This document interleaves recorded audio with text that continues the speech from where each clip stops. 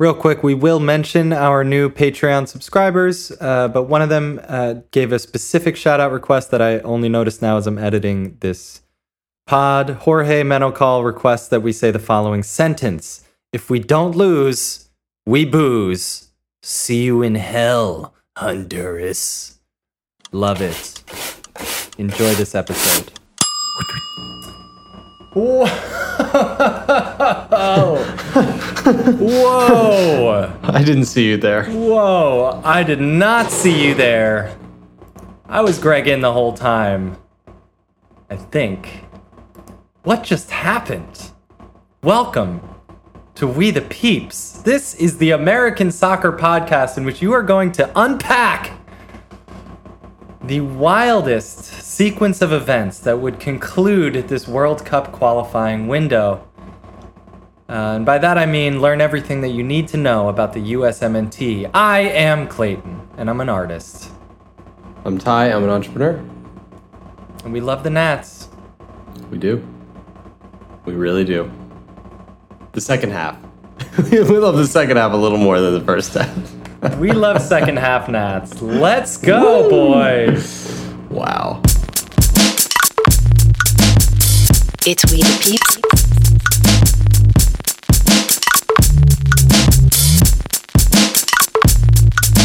It's We the Peeps. Welcome to We the Peeps. Are you ready for We the Peeps? Holy moly, it's We the Peeps. Folks, the game was USA versus Honduras. That is what the game was. Spoiler alert, the US would win, victorious. 3 points out of this game, 4-1, somehow, some GGG way. What in God's name has just occurred? We're going to chop it up. We're going to talk about all of it. We're going to solve it. We're going to figure it out by the end of this episode. You're going to totally understand what is going on with these Nats. All the ins and outs. Don't even worry about it. I promise. But first and foremost... My Atlanta. Oh my FG. But first and foremost, let's get to some housekeeping. Ty, can you start the housekeeping while I pull up our new patrons? Of course I can start the housekeeping. So the first item in housekeeping is welcome to We the Peeps. Follow us on Twitter ready. At WTP Pod. We need reviews on iTunes. 5 stars preferable. Like and subscribe. You can follow us on YouTube.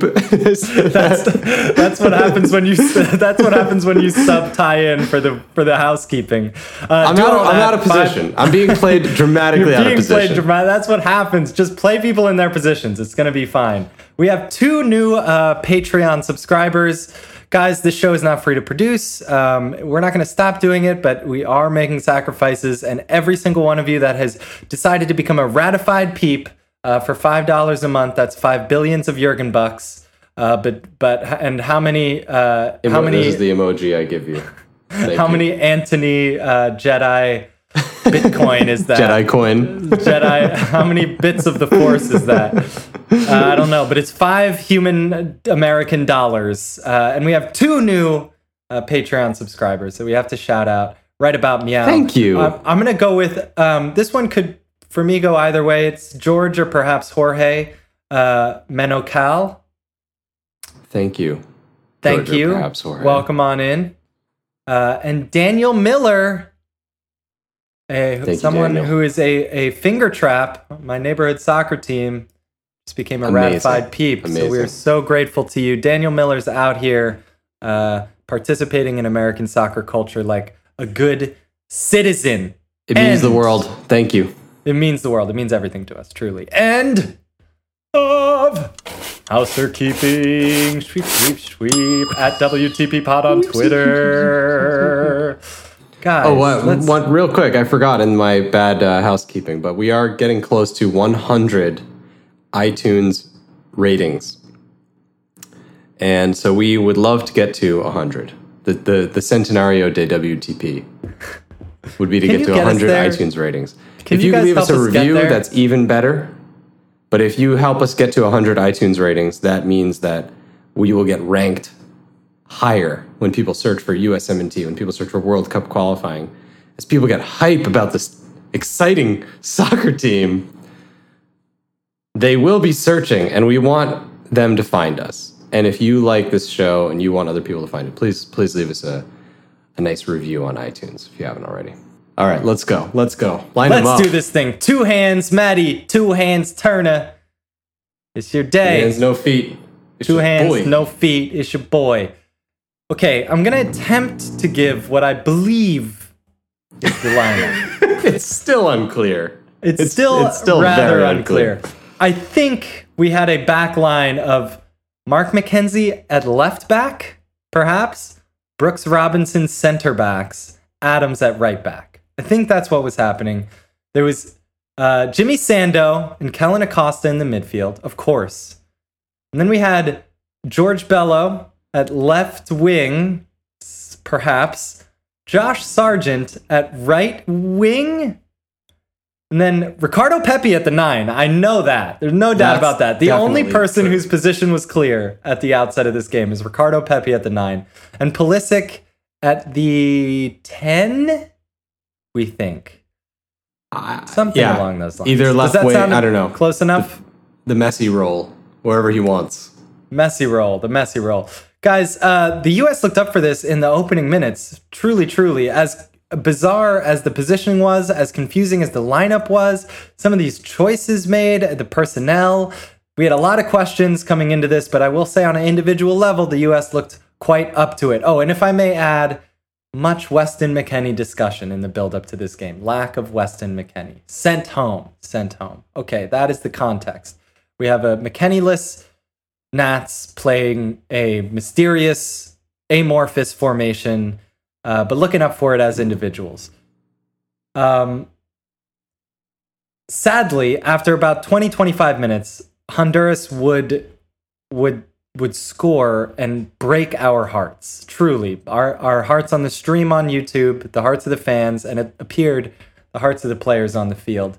It was a very long passing sequence. It was a good, solid goal, a nice finish off the head, bouncing cross. GGG looked like he was about to throw up as he watched the monitor and rewatched this goal. Very concerning times. There was another Honduras chance shortly after that, an epic curler from one Rubio.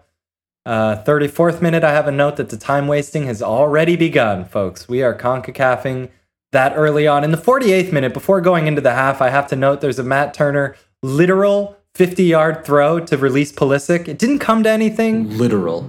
But there was, Ty pointed out that this is quite reminiscent of a certain of a certain Tim Howard throw to one Landon Donovan. Have you heard of him? Heard of him? Do you know that guy? It was pretty cool to see. We like that. A quick little throwback. We're losing 1-0 going into the half. Not a lot of confidence. Lots of complaints. Twitter is blowing up. Twitter is just exploding at the seams. And then, we come back from halftime. Surprise, surprise. What happened during halftime? What did we discuss? Okay, so things are falling apart. What did we say during halftime? Why don't we just play people in their positions, first of all? What is happening with this formation? Way too crazy. Second of all, we thought perhaps we would like to see Brendan Aronson. We threw out the name. Sebastian Lletget would be nice. And then Anthony Robinson, why not? So we threw out some names. We looked at the bench. We were like, these are the players who probably should have started. Yeah. Okay. Now continue. What happens at the beginning of the second half? So Brendan Aronson, Sebastian Lletget, and Anthony Robinson get subbed into this game. And we were feeling like wizards in the booth. Like we had made this happen. They come in for Josh Sargent, George Bello, and John Brooks. Anthony subbed in for Anthony, which is pretty cool, I guess. Definitely Shortly, the first time that's ever happened. and in just moments, it took minutes for this to result in a goal. It was a breakaway. Christian Pulisic slots this out wide to Lletget, who goes in for the shot. It ends up deflecting out to Anthony Robinson, who volleys it home. And then it's a beautiful finish. It's through some traffic. And then he Jedi flips. I have the finish. picture of this in my background on YouTube. He Jedi flips. It's the most incredible celebration. What an athlete. And side note, this play was started by Ricardo Pepi and then almost finished by Ricardo Pepi. The deflection prevented Pepi from scoring this one himself. So Anthony gets his goal. It's 1-1. Okay. And then this game starts to look a little bit different. What happens over the course of the next 20 minutes? There's a few key moments. Okay, first of all, the goal, the positions, the U.S. is back in this game. You can feel it. There's some real pressure. There's crosses coming in, and then just as that pressure is building and mounting, Mason mounting, and it's looking good, Christian Pulisic goes down with an injury. He soldiers on for 5-6 minutes, but it is not to be. Pulisic would come out of this game, unfortunately. Christian Roldan comes on in. Why not? And then Tyler Adams makes an interesting decision in which he just starts playing the 6. So he was at right back, and he just stopped doing that. I would love to know what this conversation was like if he explained this decision to anyone. If there was a conversation.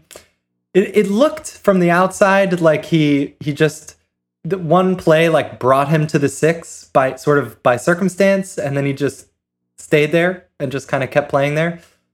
The team looked really good. GGG catches on and subs in DeAndre Yedlin for Jimmy Sando, who, was whose position was being played by someone else who's better at it at the time. Yedlin comes in. GGG does another behind the back pass. Bounce pass, which is the the trope, the theme, the beautiful motif of this World Cup qualifying window. Overcomplicating a simple action. But it must be said, I'm not sure if it was Tyler Adams at the 6 or the backwards bounce pass, but something led to a goal. It was a Yedlin cross in, and who else? None other than Ricardo Pepi. Couldn't be anybody else. It had to be to take us into the lead. It's a beautiful finish off the head, upper 90. Donald Wine sighted. Donald Wine sighting in the Donald Wine freaking out, just losing his mind. Choo choo motherfucker goes the choo choo train. Ricardo Pepi has done it again. This time it's for the Nats. Okay, in the 86th. We would get yet another goal. After that goal, it never felt like Honduras was going to find their way in. There was potentially a tie in this until that goal, but once Pepi put that away, it was the U.S.'s day. It felt like 86th minute, Roldan to Pepi to Aronson, the very effective, very impactful Brendan Aronson with another beautiful finish. Very durable, reliable, triple A, AA Ronson, the double A. And then in the 92nd, just to really seal the deal, Tyler Adams out to Ricardo Pepi, who's finished just barely saved. Almost had his second. If you really look back, there could have been a Pepi hat trick in this. And who's there at the right place at the right time? Mr. Fix-It. Trust him. You love him. You know him. Sebastian Lletget. Most basic ass celebration, white toast celebration I've ever seen in my life. Right on brand, Sebastian. 4-1. US, 3 points, 5 points in the window. Ty, what were your first impressions? The beauty of this game is that in an instant, the fortunes of a team, a community, a nation can pivot dramatically, suddenly, from dismay to sheer joy. And what happened in these 45 minutes of this second half is one of the most incredible turnarounds, one of the most important stretches of time that we have seen in recent US soccer history. Because we are on the way to a coach potentially getting fired, a team potentially leaving the first round of World Cup qualifying in the freaking cellar of an 8-team group in CONCACAF, of Honduras substantially leapfrogging the US in the standings, having a major hole, being in a major hole, having a major hill to climb to get out of this qualifying stage. We've all got major holes, Si. And so what happened is such a giant flip of the situation from negative to positive. Is there perhaps a... Greg in. The team is what we thought they were. The young generation is taking hold. Stars are being born. Contracts are being created. Careers are being made. And it's in these moments, these pressure-packed moments, that these pivotal things happen. And this is what we live for as fans of this team. I mean, the World Cup is so much that we can hardly take it. But just this version of it, this beginning of the World Cup, in our way of putting it, is so delicious to experience the highs and lows of this journey with this team. Seeing these not just soccer players, but these men, these young men on their progression through life, trying to do things that are really, really hard, trying to reach the pinnacle of their profession.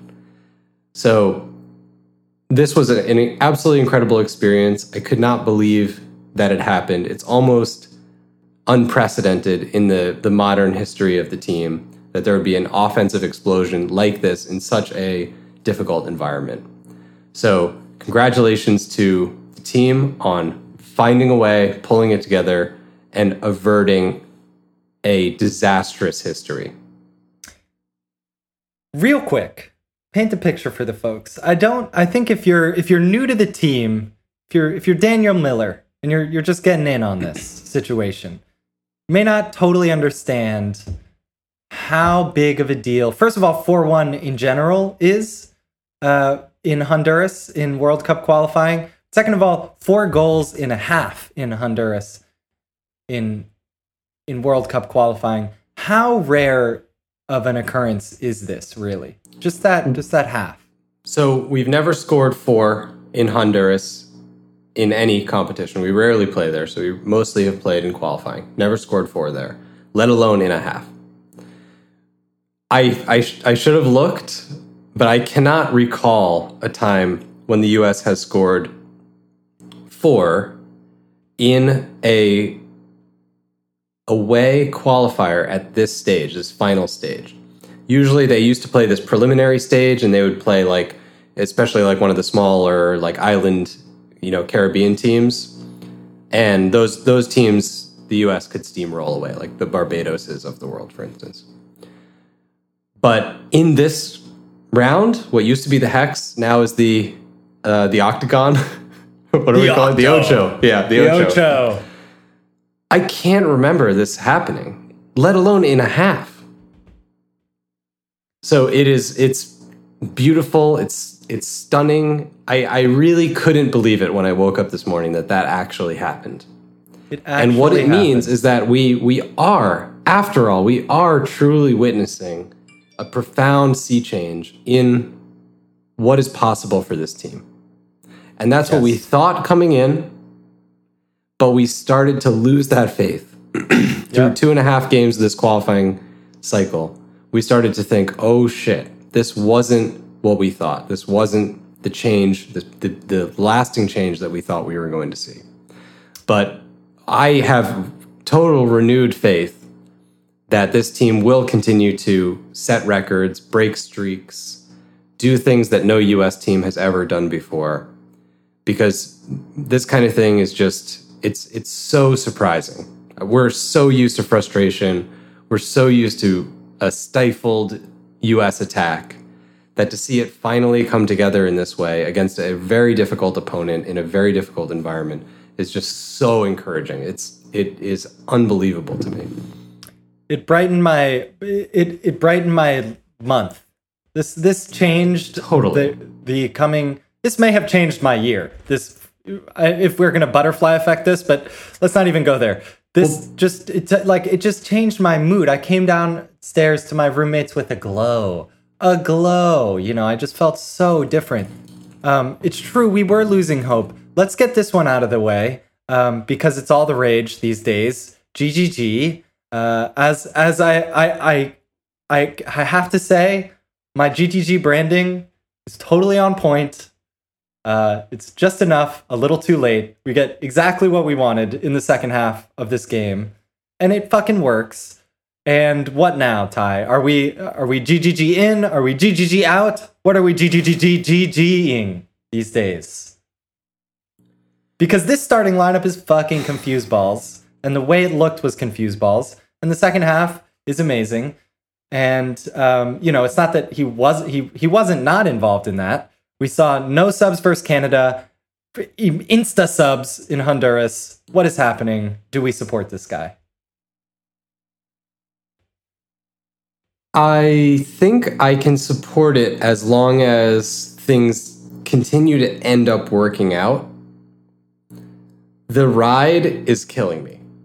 It's taking years off my life to experience the highs and lows of this situation.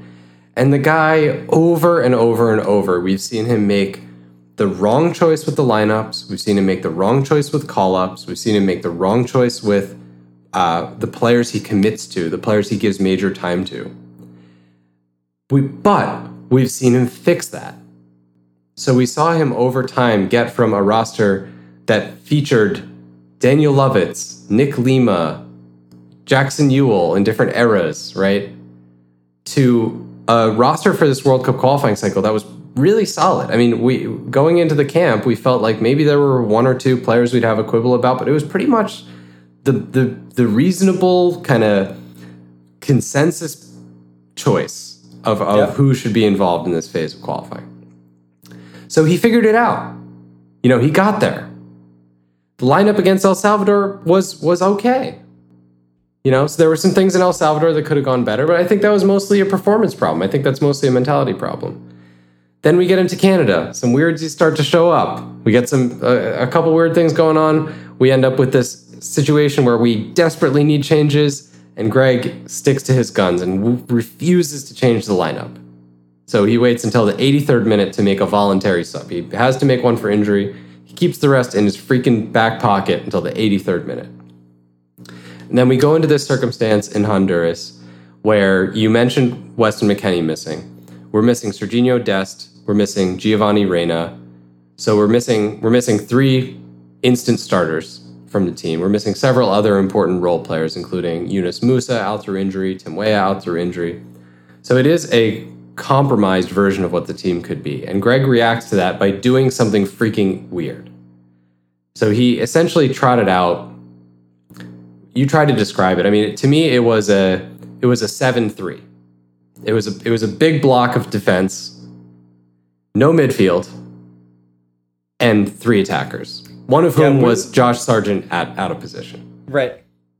I agree with that read. I would just say that Bello was both. Okay, I'll give you that. Bello was a sideline marauder. The weird thing about anyway, this... he rolls the dice. Finish your Greg take. He rolls the dice to try something. I didn't hate that. I was okay with him rolling the dice. I wish he had rolled it in a little bit more of a sensible way. A guy like Sebastian Lletget, who's obviously an important piece for the team. It took us longer to realize that than it took Greg, but then he doesn't play him. And then in the Canada game, when we desperately need a goal, he doesn't have the trust it takes to put Ricardo Pepi on for 20 minutes, but he's willing to just chuck him in to the most important match of qualifying. Go 90, kid. To go 90. I mean, it makes no sense. And I don't know what I'm missing here. And nobody can seem to tell me, so I don't feel like I'm missing something. I feel like he just makes odd and sort of overcomplicated decisions. Yeah. Especially when he's under pressure. Yeah. And he had the sense, and maybe he didn't have the sense. Maybe the players came to him and said, you got to fix this. These 3 guys got to come in. We're going to, straighten things out, 4-3-3 like we always do, and we'll take care of it. You got to trust us, Maybe that's what happened. But one way or another, he figured it out. So for me, am I in? I don't love this experience. I'm in the corner, I'm watching these games Tiny tie. I'm watching these games having a heart attack every 15 minutes about something crazy that Greg does. But we got out of there. I mean, it's an unprecedentedly good result in Honduras, which is a really hard place for us to go. And so, I feel like Greg is kind of hobbling this generation. Like, this generation could be going so much more smoothly, but there's these trophies over the summer, and this camp turns out to not be that bad. 5 points from these 3 games, not great, but not terrible. Definitely around my expectations. So I'm confused, but if I were in charge, I don't think I could find it in me to fire the guy based on what we have seen. So I guess that makes me in. Sorry, I just burned like 5 minutes exploring my feelings. I think all of U.S. soccer fandom is exploring their feelings. I think we're all trying to figure it out, and hearing your thought process is helpful. I guess it's tough to do just ins and outs, and what does that mean? Like, if you're in charge or as a fan? As a fan, you can be out because you don't actually have to make decisions. Exactly, you can be out at halftime of the Honduras game. Yeah, it's totally different than being in charge and having to actually make this decision. I just want to say real quick about the opening thing, just because I'm interested in the tactics. Let me know on Twitter what your read of this was.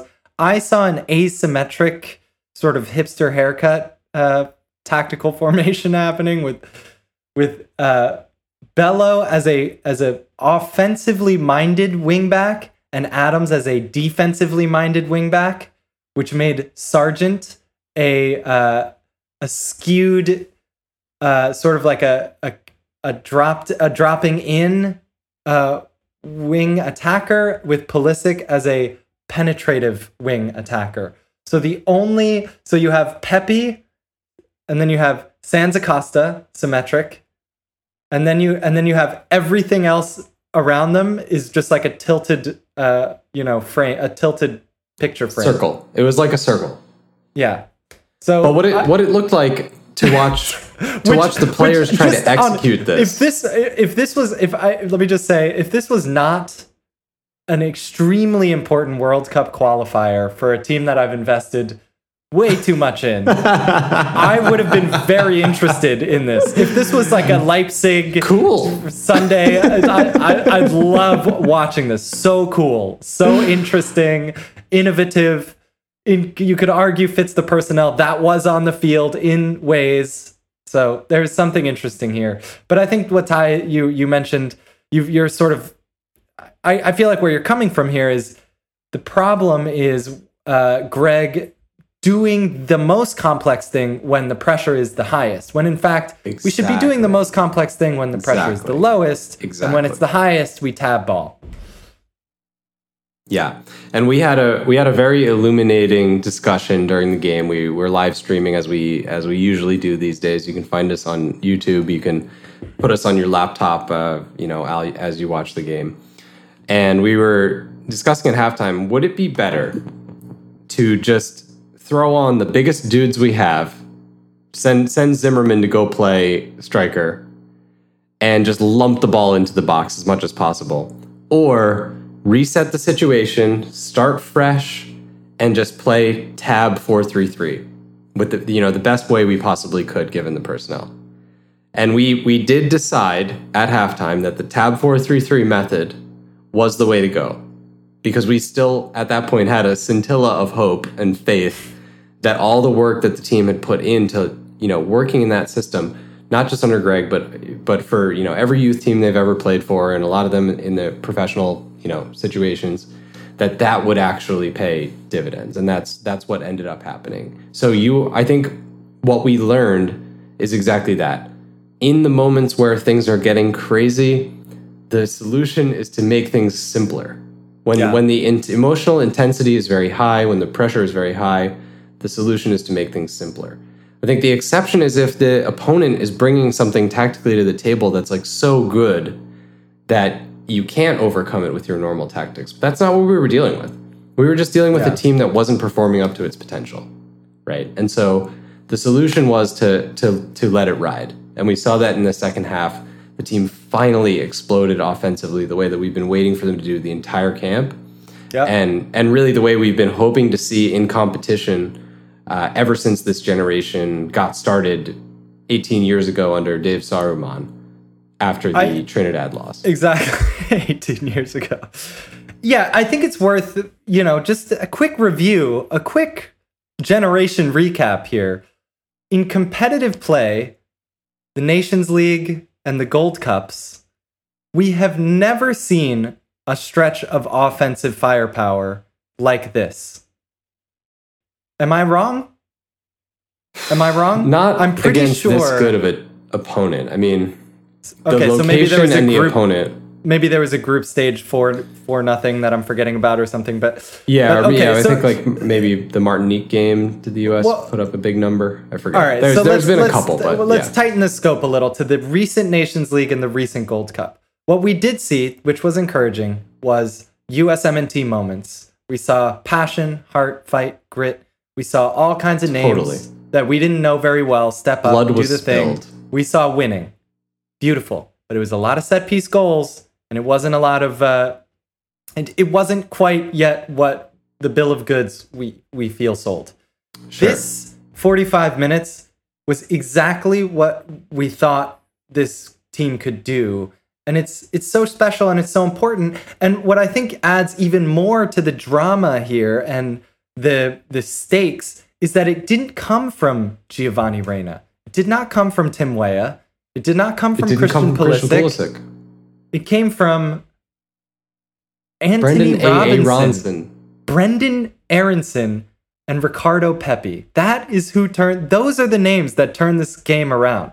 If I told you midsummer, stunning. At the height of sun, the summer solstice, if I told you, we will go in with 2 points to our third World Cup qualifier, and Brendan Aronson, Ricardo Pepi, and Anthony Robinson will turn it around. We'll save our ass. We'll save our ass. You wouldn't have, you wouldn't have bet a penny with 1,000,000 to 1 odds on that happening.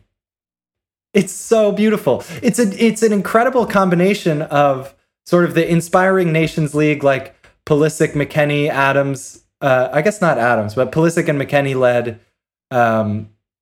Victory against Mexico in the final. Right, that was amazing to see. And then we saw a Gold Cup of like, wow, who is Miles Robinson, and like what is happening right now, and like George Bello having moments all over the place, and Luca Busio having moments, right? All these new names stepping up to the plate. This is this beautiful hybrid. It's a nice red blend of both of those, because Anthony Robinson, he is in that generation of fresh young European players that promise something for the future, but he's never one of the names that people bring up as the reasons to be excited about this team ever. Brendan Aronson, same story. So it's blowing my mind how well this turned out compared to just how poorly it truly was going. It's like you go down for Christmas morning, you open all your presents. The presents are wonderful. And then you get a package December 26th. More presents? There's more of you? And you're just as good as the other ones. Dude, we got It's amazing. Let's take a second to celebrate. We are so spoiled. Let me just take you back. For anybody who's new around here, roughly 4 years ago, when the U.S. was trying to qualify for the last World Cup, the team was chock-a-block with 30-something, either already washed up or about to be washed up players struggling, wilting in the heat of Central America. I mean, it was rough to see. Losing a huge match at home to Mexico to start things off, losing away in Costa Rica, getting, little shreds of hope now and again, and then just getting crushed again. Losing at home to Costa Rica in New York City, the very worst place in the country to play Costa Rica, in front of a boisterous crowd. of Costa Rican fans. I mean, it was just so glum. And you had this older team, and you had young Christian Pulisic coming in as, really the one representative of this potential new wave we had on the horizon. So for me as a US fan to look at this team now and see not just Pulisic, but dudes who can play just as well as Pulisic, it is just truly stunning that the sea change that's happened in just 4 years, just everybody out the window, and it's all these kids doing their best, making it happen, and finding, finally finding some success, finding a foothold in qualifying. It is just beautiful to watch. I want to take a moment to give the MVP, USMNT MVP, Olympic qualifying window, to Brenden Aaronson. World Cup qualifying. We're not getting the Olympics back. God damn it. All right, yeah, leave it in. We're leaving it in. I'm fully with you. I'm fully with you. Brenden Aaronson did not have a bad minute in this tournament. 2 goals, I think, maybe an assist in there. His press is on point. So many of our opportunities are coming from Brenden Aaronson. And when you watch some of these games and see Christian Pulisic on the field, but having nothing to do with the game for 30 minutes at a time, and every 90 seconds, Brenden Aaronson is something positive, coming at someone, doing he's checking something. Too, he's pressing.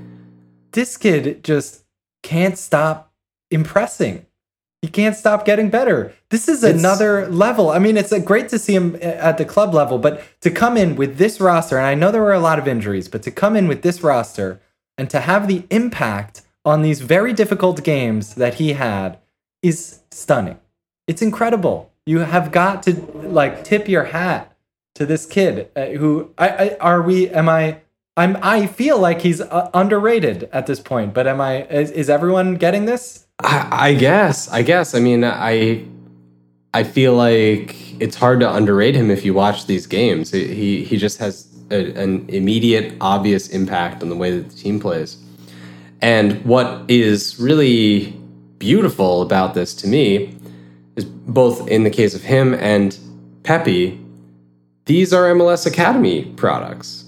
So right. Brenden Aaronson obviously is going over at 20 to Europe or 19.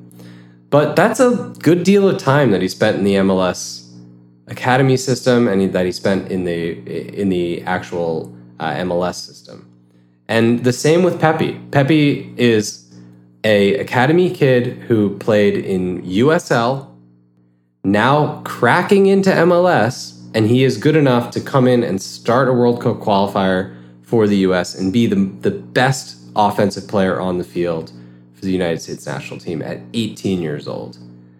And certainly the best chance at a goal. Yeah. He's not just someone who got plucked from, Arizona by Bayern when they were 12 years old. That's not what we're talking about. We're talking about, born and raised Mexican-American Texan kid. It's so who is able to outshine a lot of those players who got that early transfer, right? So we're seeing a space race that's epic. We knew that this thing with Americans going over to these youth academies was great. I'm wearing a Dortmund shirt right now in honor of all the Yanks who've gone before. But simultaneously, man, the MLS Academy system is pumping them out. What's next? Right. And it doesn't seem to be stopping. Not even close. It's increased. It's increasing every year. Every single year. There's more than there were the year before. And there's another Aaronson on the way. Oh. There is, not in a metaphorical sense. There's literally another one who looks really good. All right, Ty. What is next for this team? So we've got, I think, a 3-week break or about a month-long break. We're going to go. There's another window in October to ice our vicious injuries. Everybody get iced.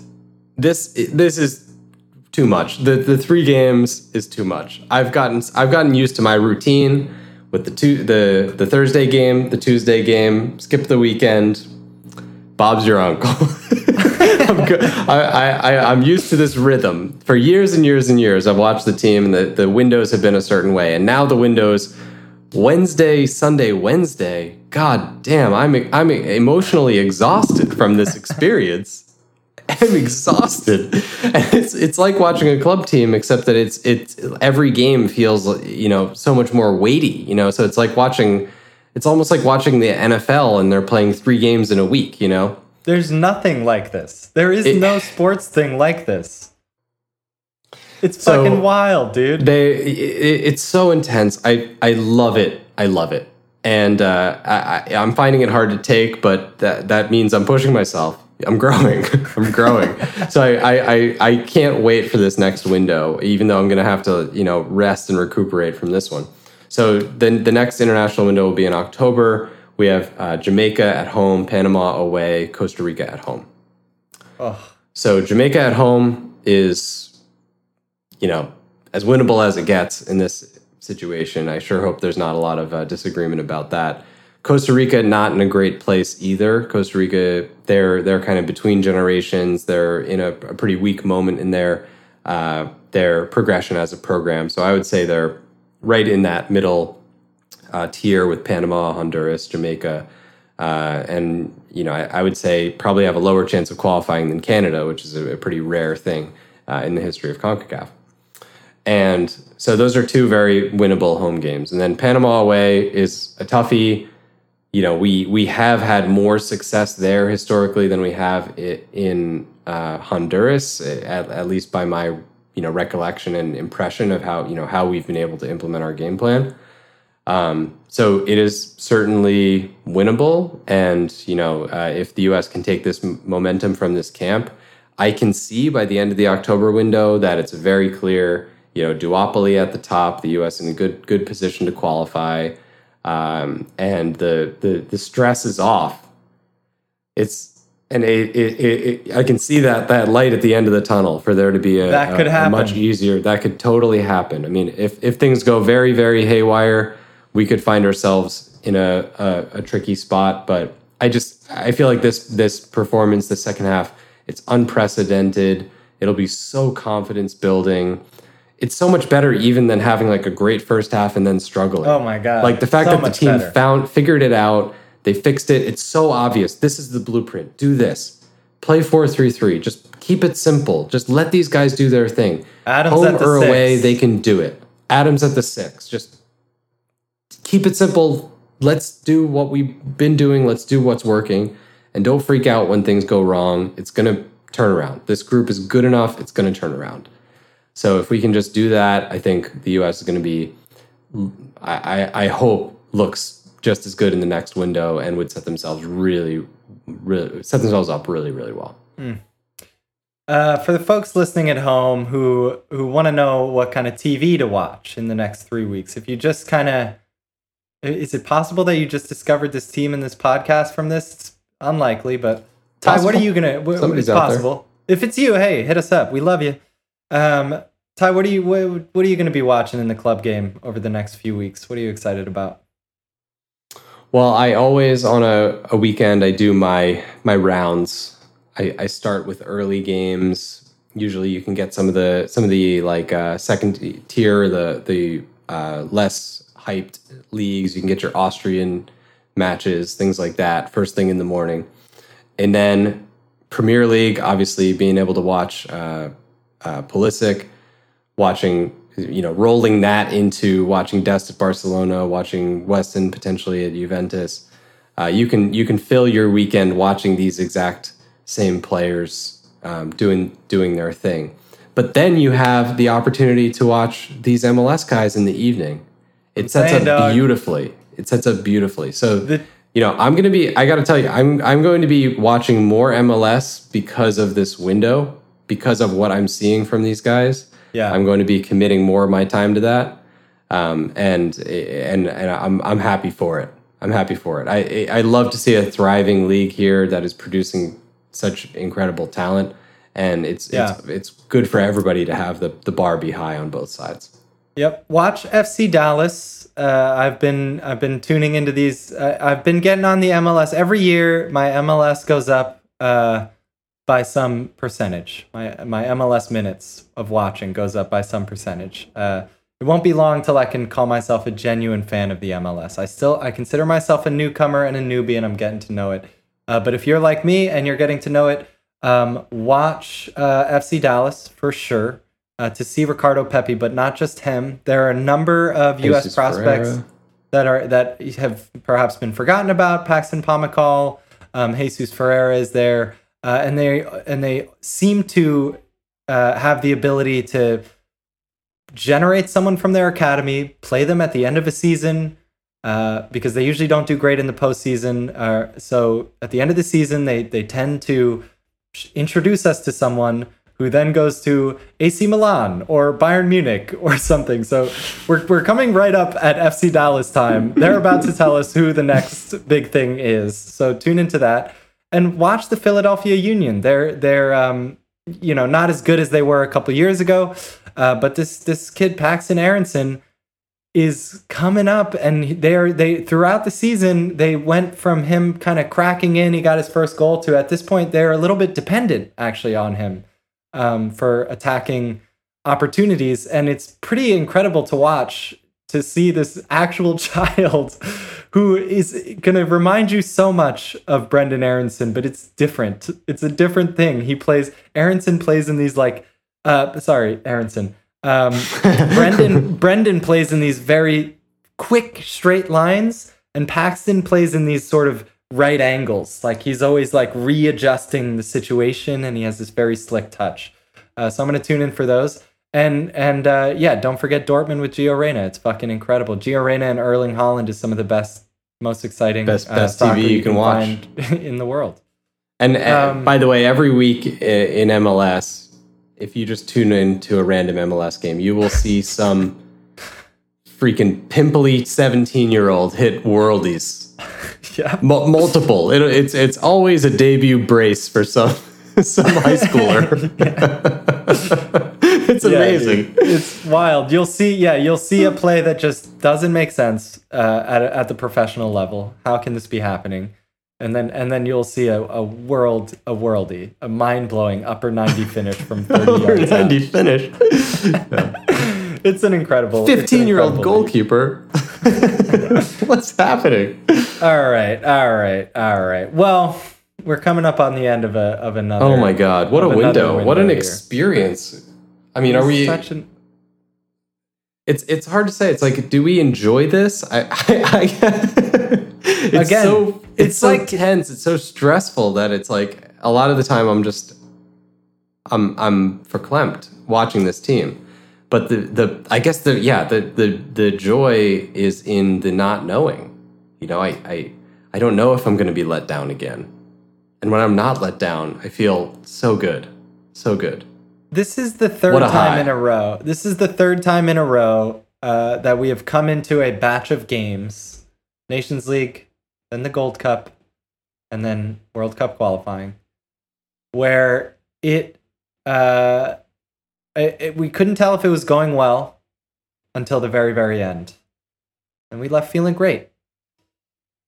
That is the most consistent happy endings I've ever experienced with this team. A run of, and I don't mean that kind of happy ending. I was just gonna let that slide.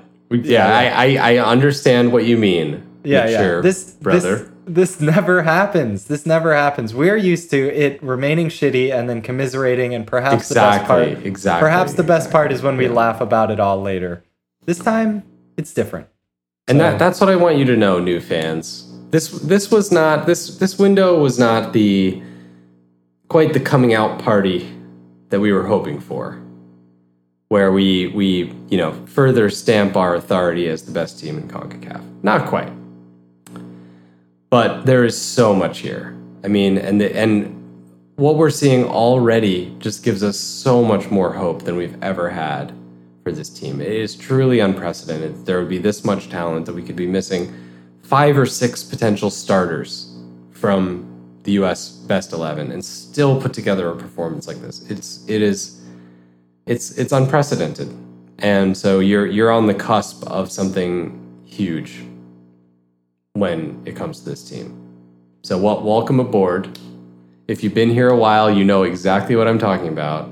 Yep. I think we're in for a wild ride one way or another. It's so hard for Greg to get fired from here. So hard. Oh man. There was we gotta a hope little for the chance, best. there was a a tiny chance if he lost, and he stuck with that formation, then team lost. I mean, maybe a decent chance, but not after this result. Not going to happen. So we're going to live or die with Greg Berhalter, and if we make it to a World Cup, it is going to be the most fucking crazy experience ever. This guy's going to do some totally off the wall thing. Dude, yes. Man, and we just have to hope he sees it in time to change it.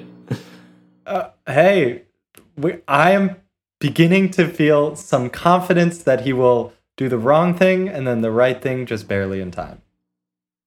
Yeah, not a little too late, just barely in time. I consider that a little too late because on time is at the beginning of the game. So the right, we're going to get just barely enough. A little too late. All right, guys. I absolutely love graham crackers. Solid snack. Tried dunking those. They get mad soggy. They look like cardboard, but they taste like cardboard. They look like cardboard, but they taste fine. I like Ritz crackers as well. $1, 3 sleeves. Let's go. Get that sodium in my system. Nice and crunchy and flaky. Thank you very much. And I like a good crunch bar. You know what I mean? That shit'll get you through the day. But I don't love any of that shit as much as I absolutely love the Nats. Forever and always. Both halves. Just love them. Gotta love them. It's We the Peeps.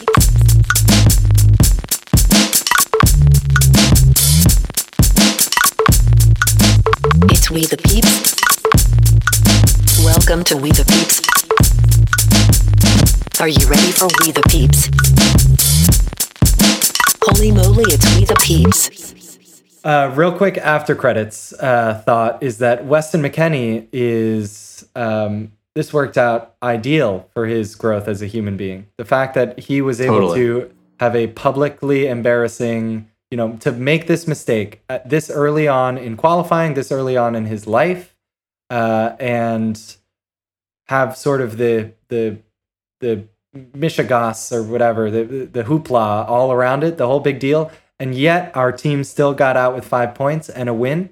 And the understanding that even if he goes down, we now know that without Tyler, we can do it. Without Pulisic, we can do it. Next man up. This couldn't have worked out better. And for McKennie as a human being, I love seeing this kind of a moment in human beings. There's like there's a fuck up in me. I totally get it. I've done that exact type of thing with the stakes far lower. I'm a much less important person than he, but I get that. And I have a soft spot for learning moments of this nature. So I really hope that it goes the way I'm saying it will go, and that he's not like an impermeable thick skull of just ridiculous behavior, but that this can be a turning point for him. Well, sports is ultimately about learning and growth, and that's kind of why we're all here, is to experience things together, to grow as human beings, to better ourselves as a country, to find out about what we're capable of as a country, to come together around something. So it is perfectly within the scope of this entire experience for him to work through that. And what I love about it, as you said, is that he's disposable. Not in a cosmic sense, but he should realize that this team will be perfectly fine without him. Yep. If he wants to be a part of something fucking awesome and historic, you can work hard, you can tighten up the behavior, and you can be a part of it. But it's happening with or without you. So I think he will see that as a result of this. Again, I mean, God, the second half, the stakes so freaking high. It's ridiculous. It is absolutely stunning. Yeah. The stakes may just have been Weston McKennie's soul. Eternal Soul. Oh man, good post credits. Yeah. I love Had to it. do it. All right, I'll stop.